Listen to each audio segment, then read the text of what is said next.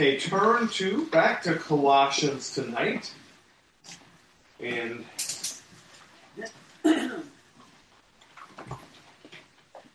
I hope my expectation is to start Revelation next week. But this chapter in Colossians, or this passage in chapter 2, beginning at verse 16, I think you'll see tonight, wasn't one I wanted to tackle in a morning service. Paul gets into a lot more of the details of the practices that these false teachers are trying to impress upon the believers as alternate experiences additional to their faith in Christ. And they seem to be pretty adamant about it. And there's a lot of details about this that as we look at this tonight, just as we hear these different descriptions, it may not bring us to a sense of readiness of worship in these things. It's important, and we're going to go through. In actuality, we're getting because it's a Sunday evening, I'm going to ask you to be thinking ahead. We'll kind of almost treat this like a workshop. And that is, as we're going through this passage, I want you to think about what we can practically apply what Paul is saying here and describing with this group to what we face in our situation, our life situation today. And that's going to be a bit of a challenge, but I think we're up for it. So, hold on a second here.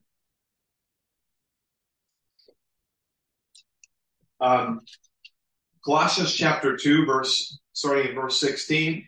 And remember from this morning, just as a reminder, Paul is emphasizing our need to depend on the sufficiency of Jesus Christ for all things and not to be persuaded to trust in anything else.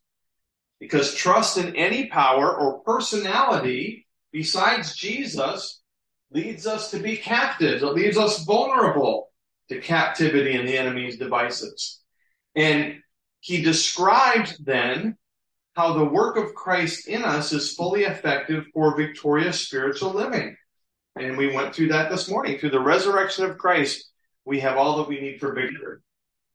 So I think, as Paul continues here, you can maybe sense a little bit of his frustration after that beautiful description of all our victory in Christ. He says, guys, you're still being tempted by things that are far less inferior and worthless. And his concern is that they're not even tempted by these things that he's going to mention in these. The practices now of the false teachers who are peddling these philosophies to distract believers from their walk with Christ.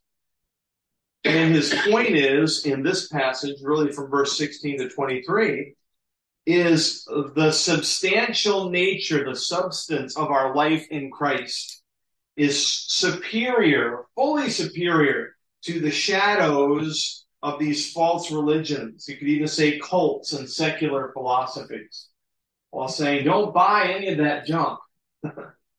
Believe in the substance, the substantial spiritual nature and sustenance. Substantial sustenance, that's a good description of our relationship with Christ. In our broader Christian culture, I still think, as far as what Paul's addressing, the weakness that Christianity tends to have, there are those that find satisfaction with all kinds of self-help gurus, talk show hosts, and all kinds of different things, where if they provide a motivation to just do this and to try this and all these things, and you can make your life happier and you can make your life more positive and all these things. I'm thankful that our church ministry here, we do have a group of seasoned saints that are not as drawn to those types of things. But in broader Christianity, even some of the things that I mentioned last week about some of the talk show hosts that I know many Christians get enamored by, and they buy all of this in, the self-help and how even our culture turns things upside down and makes a high priority about following rules and regulations that really aren't that big of a deal. You can probably think of politics, right? And a lot of the political scene in our world today are making big deals about things that aren't a big deal. Fossil fuels. And now, if some of you are excited about green energy, okay, that's fine. But it shouldn't be like the main focus. You shouldn't look at that and say, if I'm following after, I'm just giving an example here. I'm a green energy expert and I really believe in that because that's what's going to keep our world together and it's going to save the planet. Okay, now you're getting a little bit too much into it. Salvation doesn't come from man and his green energy policies. It comes from Jesus Christ. But that's just one example of ways people, even Christians, can get sucked into this. Replacing other things with dependence on Christ. So Paul is going to give us some specific aspects of this. And he's going to refer to them as shadows. So I'm going to call this tonight choosing, you know how they say, I think it's a phrase, choosing shadow over substance. That person's shadow over substance. They're not real. Well, I turn that around.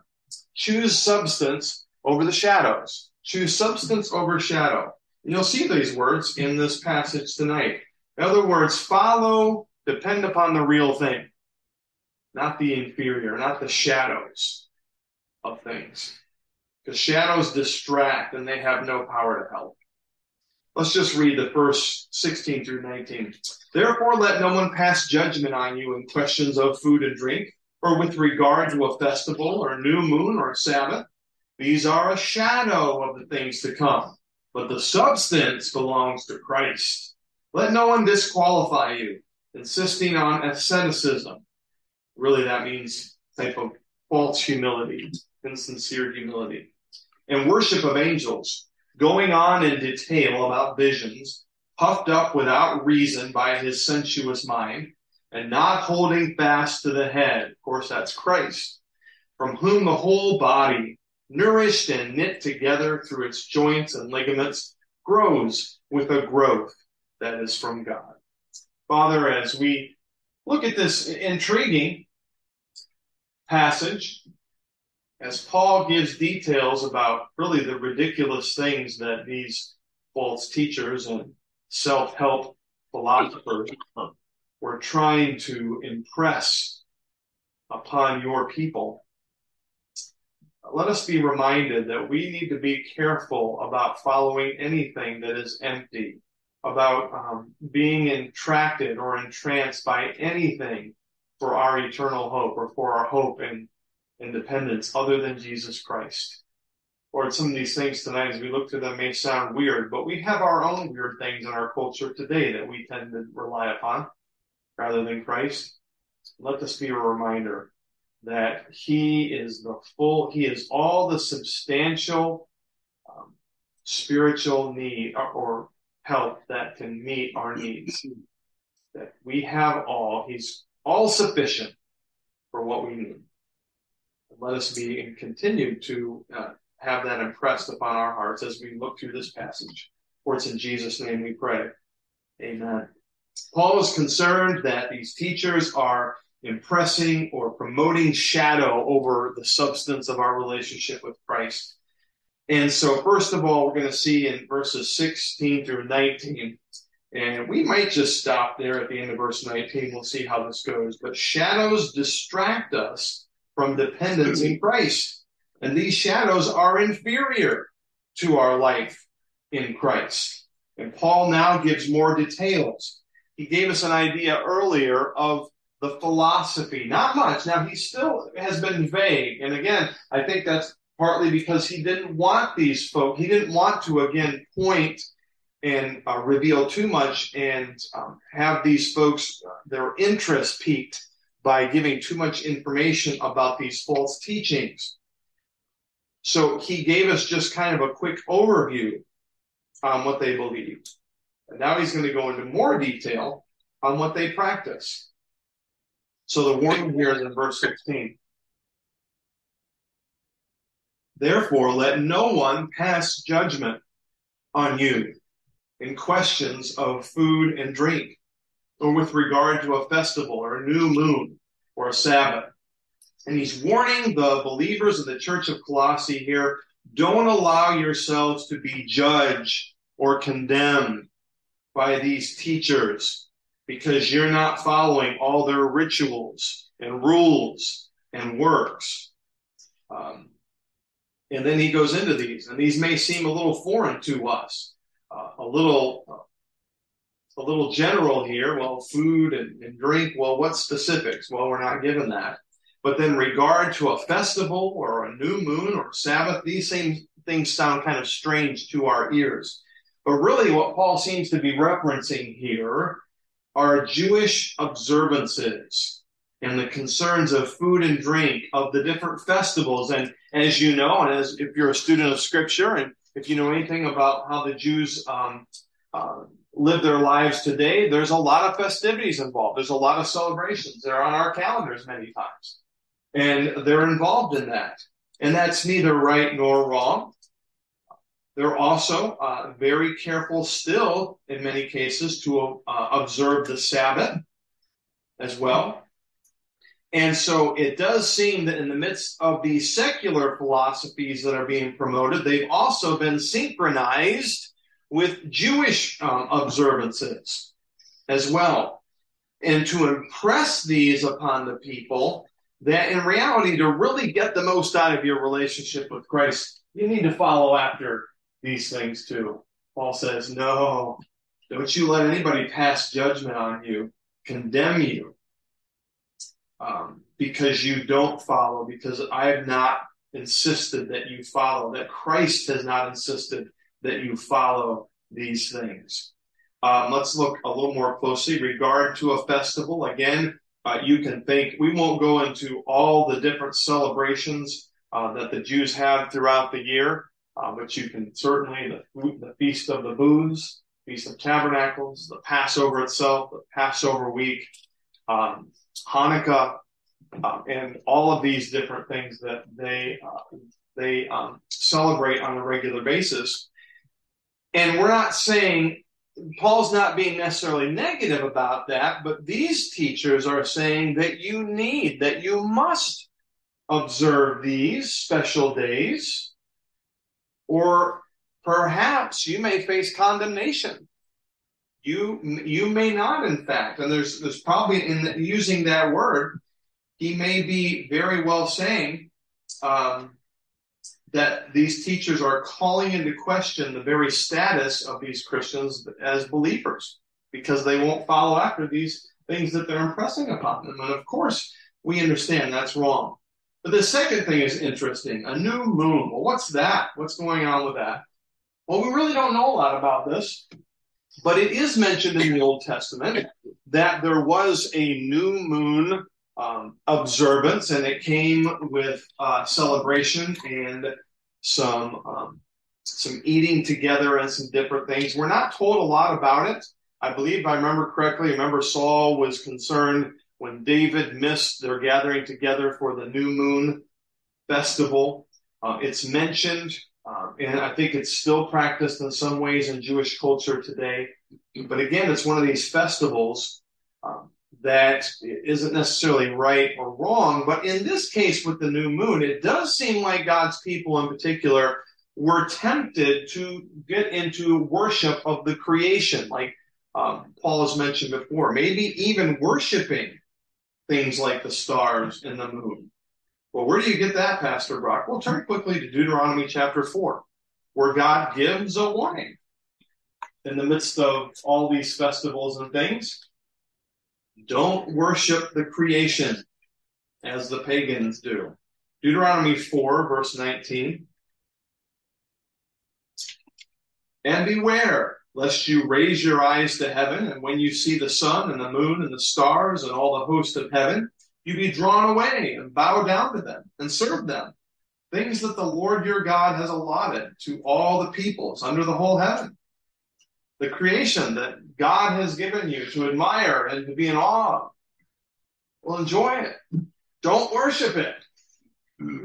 But the Lord has taken you and brought you out of the iron furnace, out of Egypt, to be a people of his own inheritance as you are this day. God has done all of these things So focus on him. Thank him for all these things. Don't fall prey to worshiping things like the moon and the stars and all of this. And it's interesting that God gives this warning, because by the time we get to 2 Kings 23, you could turn there, but you don't have to, verses 4 through 5. It does seem like the people have given way to this temptation to actually worship the moon, as they're worshiping Baal and involved in other idol worship. And King Josiah comes along. We don't have time to give the full story here, but remember, as the books of the law are found, Josiah is overcome with grief that they have not been following God's law. And so he institutes a series of reforms to bring the people back to where they should be. 2 Kings 23, 4 and 5. And the king, that's Josiah, commanded Hilkiah the high priest and the priests of the second order and the keepers of the threshold to bring out of the temple of the Lord all the vessels made for Baal and for Asherah and for all the hosts of heaven that are worshiping.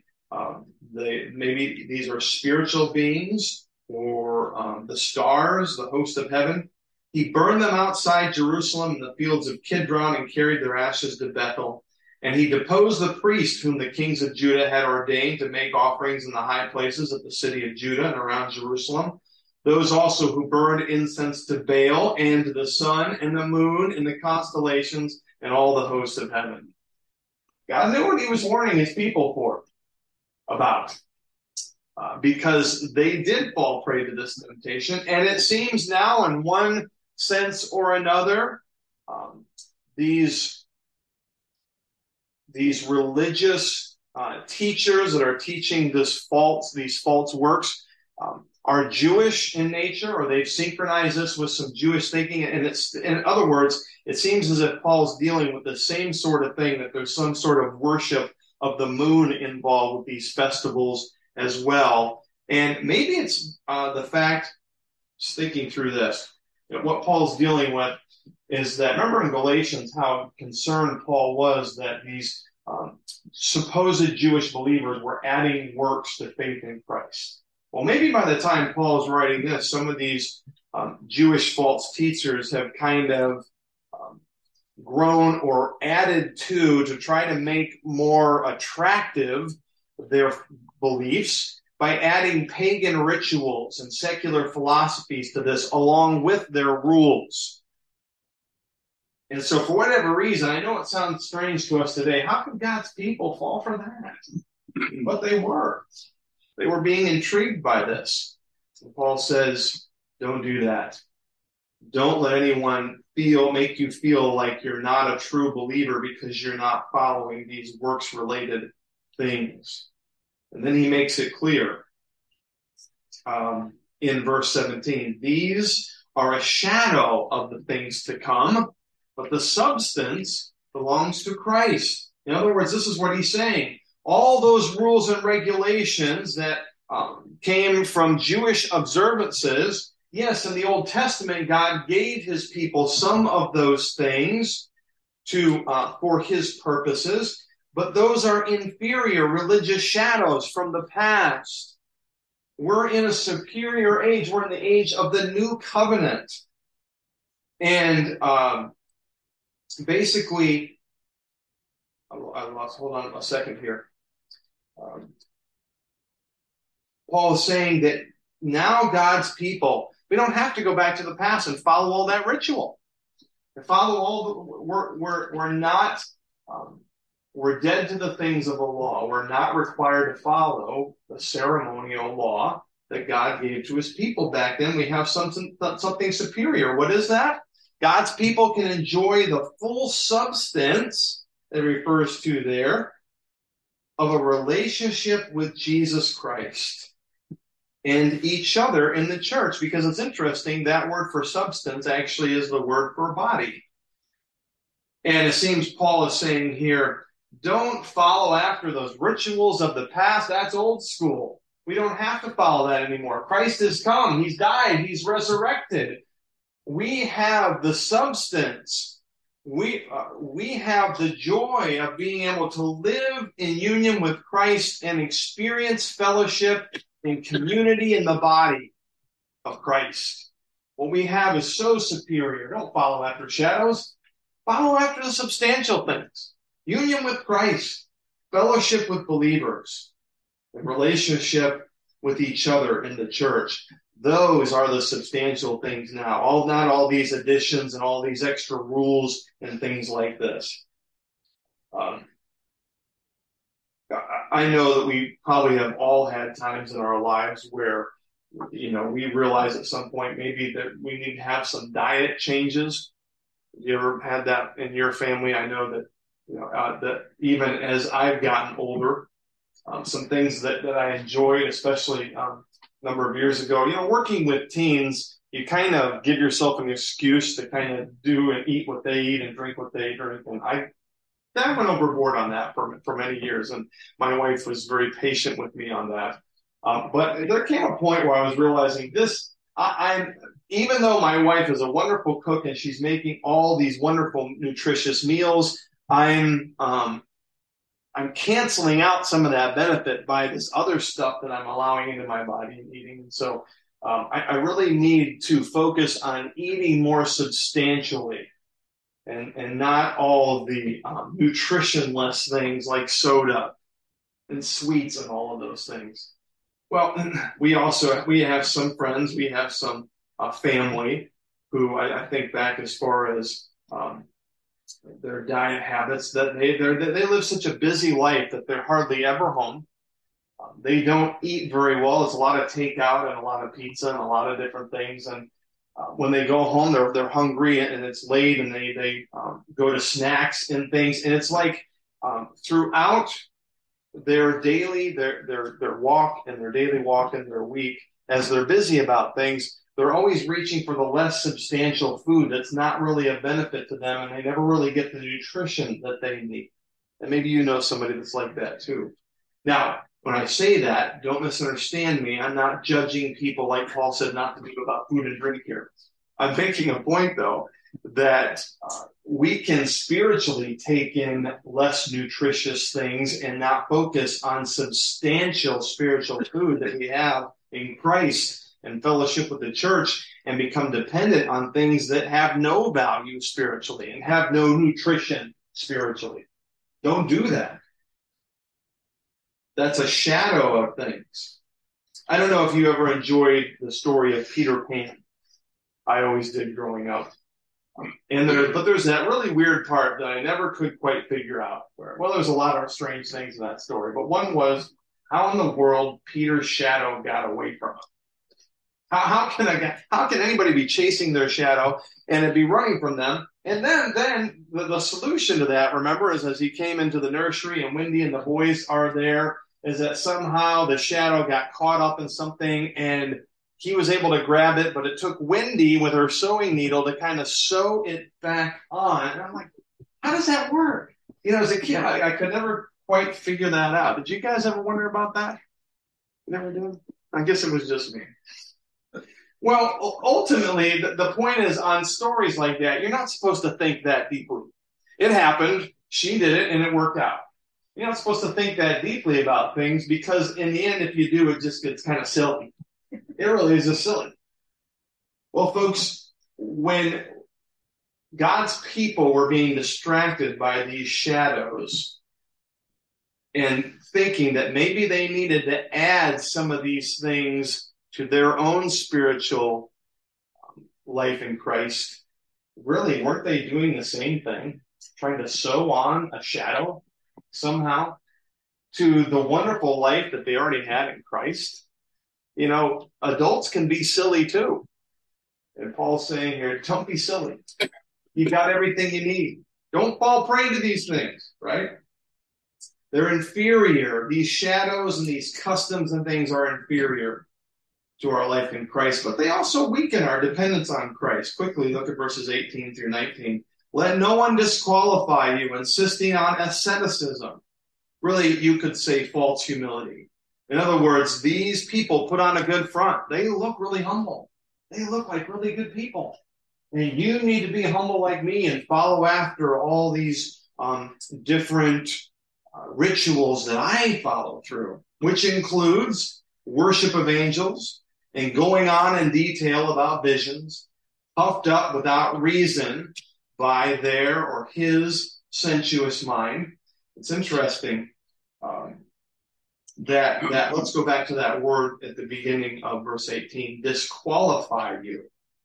That really is a Greek word that can have the meaning of a referee's call in a sporting competition.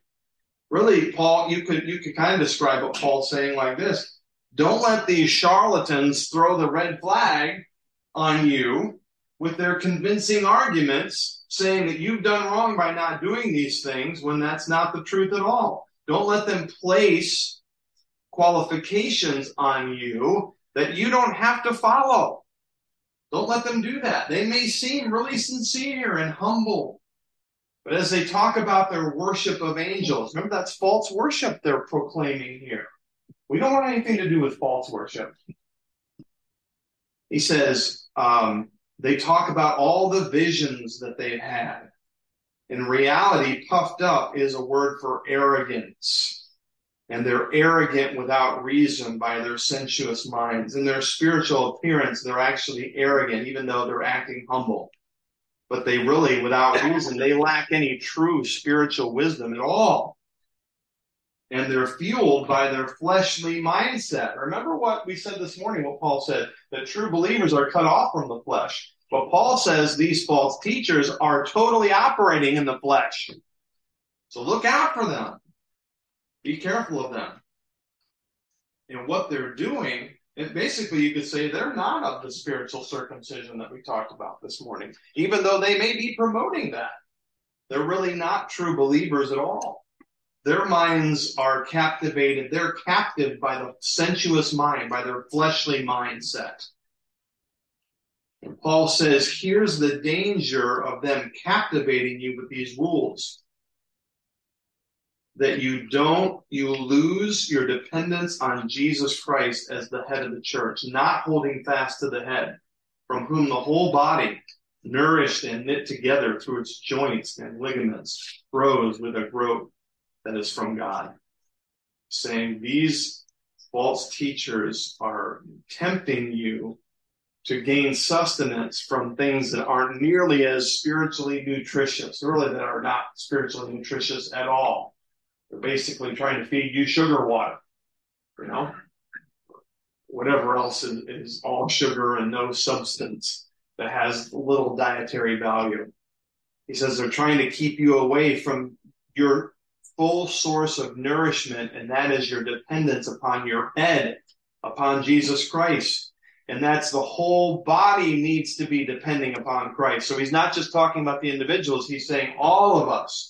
Don't let these teachers take captive one of you, because all of you need to be dependent upon Jesus Christ. That's where we're nourished. He uses the word there. Knit together. That's how we grow stronger, with our commitment to holding fast to the head, and that's dependence in Jesus. So folks, when we're tempted to seek our dependence upon something other than Christ, in reality, we can weaken the body. That's a big deal. We don't want to do that. Now, we'll stop there, and we'll just say an application here. I could make an altar call right now, and I could say, all of you that have been worshiping the moon past couple months, and you've been observing the Sabbath as a means of dependence in your salvation, that God expects you to obey the Sabbath. There are some that obey a Christian Sabbath. Christians, it's kind of become a thing. And that's not wrong, unless they make it mandatory. But that's beside the point.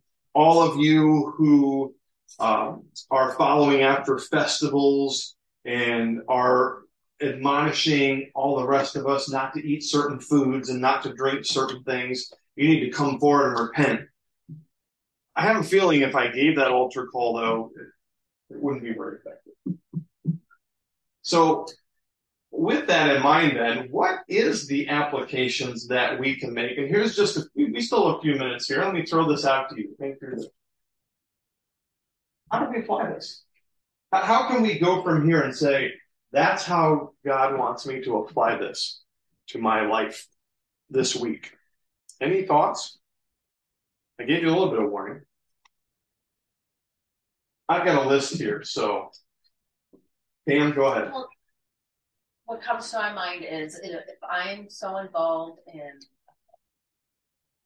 personal care and things like that, and it's kind of a God, it is not part of worship, but it interferes with my time with the Lord. Mm-hmm. Maybe that's not what you're looking for, but that's just what I think.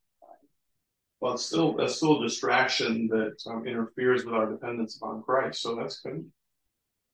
Yeah. Yeah, you made me think that in America, when you're talking about the food and the diet thing, don't let anybody be the umpire, basically, in your life about those things. Mm-hmm.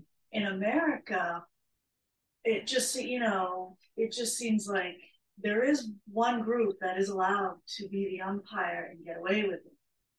And I think us Christians need to be careful with how we filter information from that group about those sorts of things, because often, the group gets put on a pedestal and we sort of lose that consumer mindset. We just think that they are all knowing and all, they only have our best interest and that they're not human. We forget that they are human. So, I'm talking about, somebody with an MD or a DO at the end of their name. So I just think, that is the one group in America that gets a pass, especially, I think, from our own Christian community, to have a little more unfiltered input, I guess you could say. And so we kind of want to be careful about that. And, sometimes the things that they may be recommending is worse than the poor one, I guess. Yeah. What came to my mind.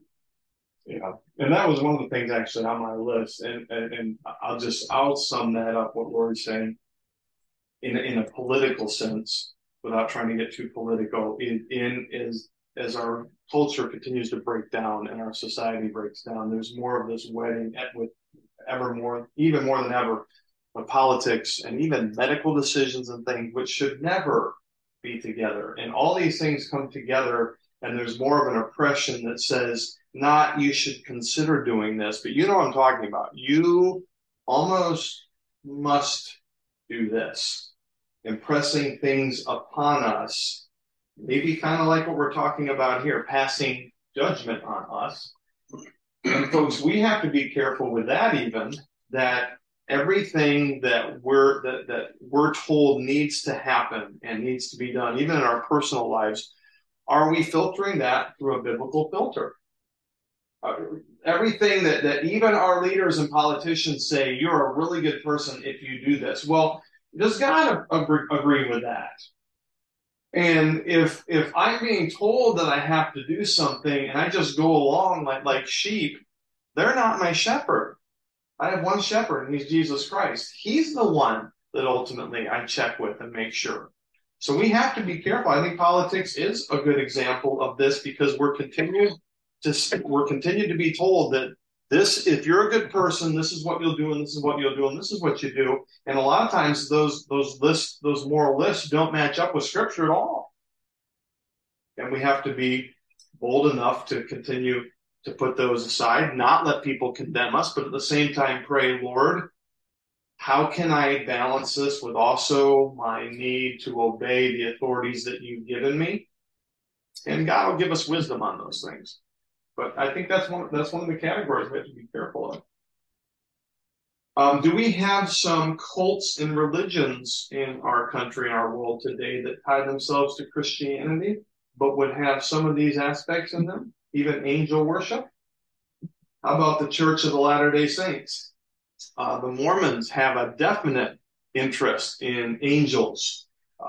Joseph Smith himself said that on the night of September 21st, 1823, that an angel named Moroni, they probably offended. I think I just mispronounced it. Moroni, thank you. But it's interesting that Joseph Smith in his later writings got the name wrong, and he referred to it as Nephi. So we don't know for sure if it's Moroni or Nephi. There's a discrepancy there. But this angel appeared to him and told him about golden plates that were buried in a stone box a few miles from his home. And he dug those up, and he was able, through the power of the angels, to translate those. We have the Book of the Mormon today. Also that Mormons, they would describe this differently, but they do believe that human beings can become angels. And they have an inordinate focus and really almost a worship and an awe of angels, and they certainly they weaken who Christ is, and they certainly don't believe in him as far as superiority above all. But the fact that we can be almost equal to Christ, well, there's a belief that even Christians kind of get, and some of us may know of people who were professed believers, and now they're following after the Mormons. That is certainly a direct application. Paul would warn us about those today. Don't you be attracted by that cult. Jehovah's Witness believe by a number of scriptural proofs that Christ himself is an angel, maybe the highest ranking ones, one of the highest ranking ones, but they, again, demote Christ to the status of an angel, which really elevates the status of angels. And again, you have another cult that is fixated with that. Let's talk about rituals. Catholicism certainly is a religion ruled by ritual. That places ritual right up there with salvation, that you must do these things really to have a true relationship with Christ. I mean, that's one of the easy ones, right? But as we think through, there's actually a lot of stuff out there that relates to what Paul's warning us about here, right? Go ahead. Could infant baptism fall into this area? That's a tough one, because it's not. It depends on who you talk to within the Spirit. I don't think that those that fall prey to that are necessarily thinking they're adding it to salvation, but the way that they describe it, you get nervous, right? So I think that there's, like we talked about this morning, there's a fixation with baptism, and we saw from that Paul was using that picture of baptism as imagery, but he was certainly not using it as a qualification for salvation. And that those can get really mixed up. I thought about this. I have in my possession a Bible that was given to me after my grandfather, my mom's dad, passed away many years ago. My mom had this, and she handed it over to me. It was a nice big Bible, huge Bible, and it has the letters Masonic Temple Bible, right, or something like that. Now, this is something that part of the Freemasons, distraction. If you know anything about the Freemasons, that was a thing and still is, but I think especially in history, that a lot of Christians were involved with. Both of my grandfathers were involved in that. My grandpa Maudsley, when he got saved, was so convicted that he removed himself from the membership rolls, and he never went back to that. But my grandpa Deering had this Bible. Let me just give you a few things that the Masons believe. The God of, they say that they believe in the God of the Bible, but they actually imply that he's inferior to the God of Masonry, who is a boundless, eternal, universal, undenominational, and international divine spirit. And that the God of the Bible is somehow inferior to this Masonic version of the Supreme Being. And that some of our focus on God actually violates Masonic principles in their belief in a specific kind of, in our belief of a specific supreme deity. They are much more open to all kinds of religions. Of course, they would have to be. And that somehow through all these religions, we all find the one God of the Masons, the God of Masonry, they say. They also are involved in a lot of pagan rituals. There is a first ritual that the Masonic symbol of the lambskin or white leather apron is explained, that the lamb has in all ages been deemed an emblem of innocence. Therefore, he who wears the lambskin as a badge of masonry is therefore continually reminded of the purity of life and conduct. And so here you have something that is being worn that is a requirement to help somebody become more pure. And when you think about it that way, it's all of a sudden, wow, that kind of fits the same thing that Paul is concerned about from the Masons. Sometimes we think that they're not so bad, they do a lot of help, but folks, in actuality, their God is a different God. They connect and combine themselves with certain aspects of Christianity, but they include paganism, and they really don't worship the true God at all, even with their emblem on the cover of my grandfather's Bible. It's a different God entirely. We could go on and on, I think. The more you think about it, the more we realize, you know what? In our world today, we need to be careful. We need to be observant and careful, because there's all kinds of strange things that want our allegiance to their version of God, and they have their own rules and requirements for how to become a better person. And Paul says no to all of that. You depend on Christ. And he is fully sufficient. He is where we get our spiritual nourishment. He's all we need. Don't get distracted by all the other strange things out there. Focus on Christ. Lord, thank you for this warning. Even as we think about these strange, and Lord, we know I could have gone on with a lot more in my list.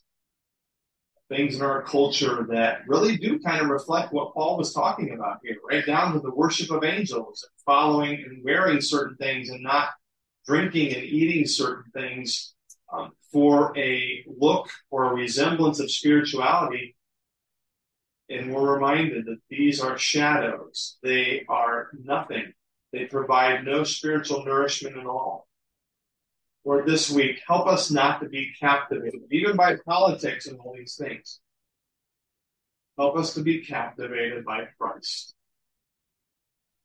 and to run to him and depend upon him as our head for all of our nourishment.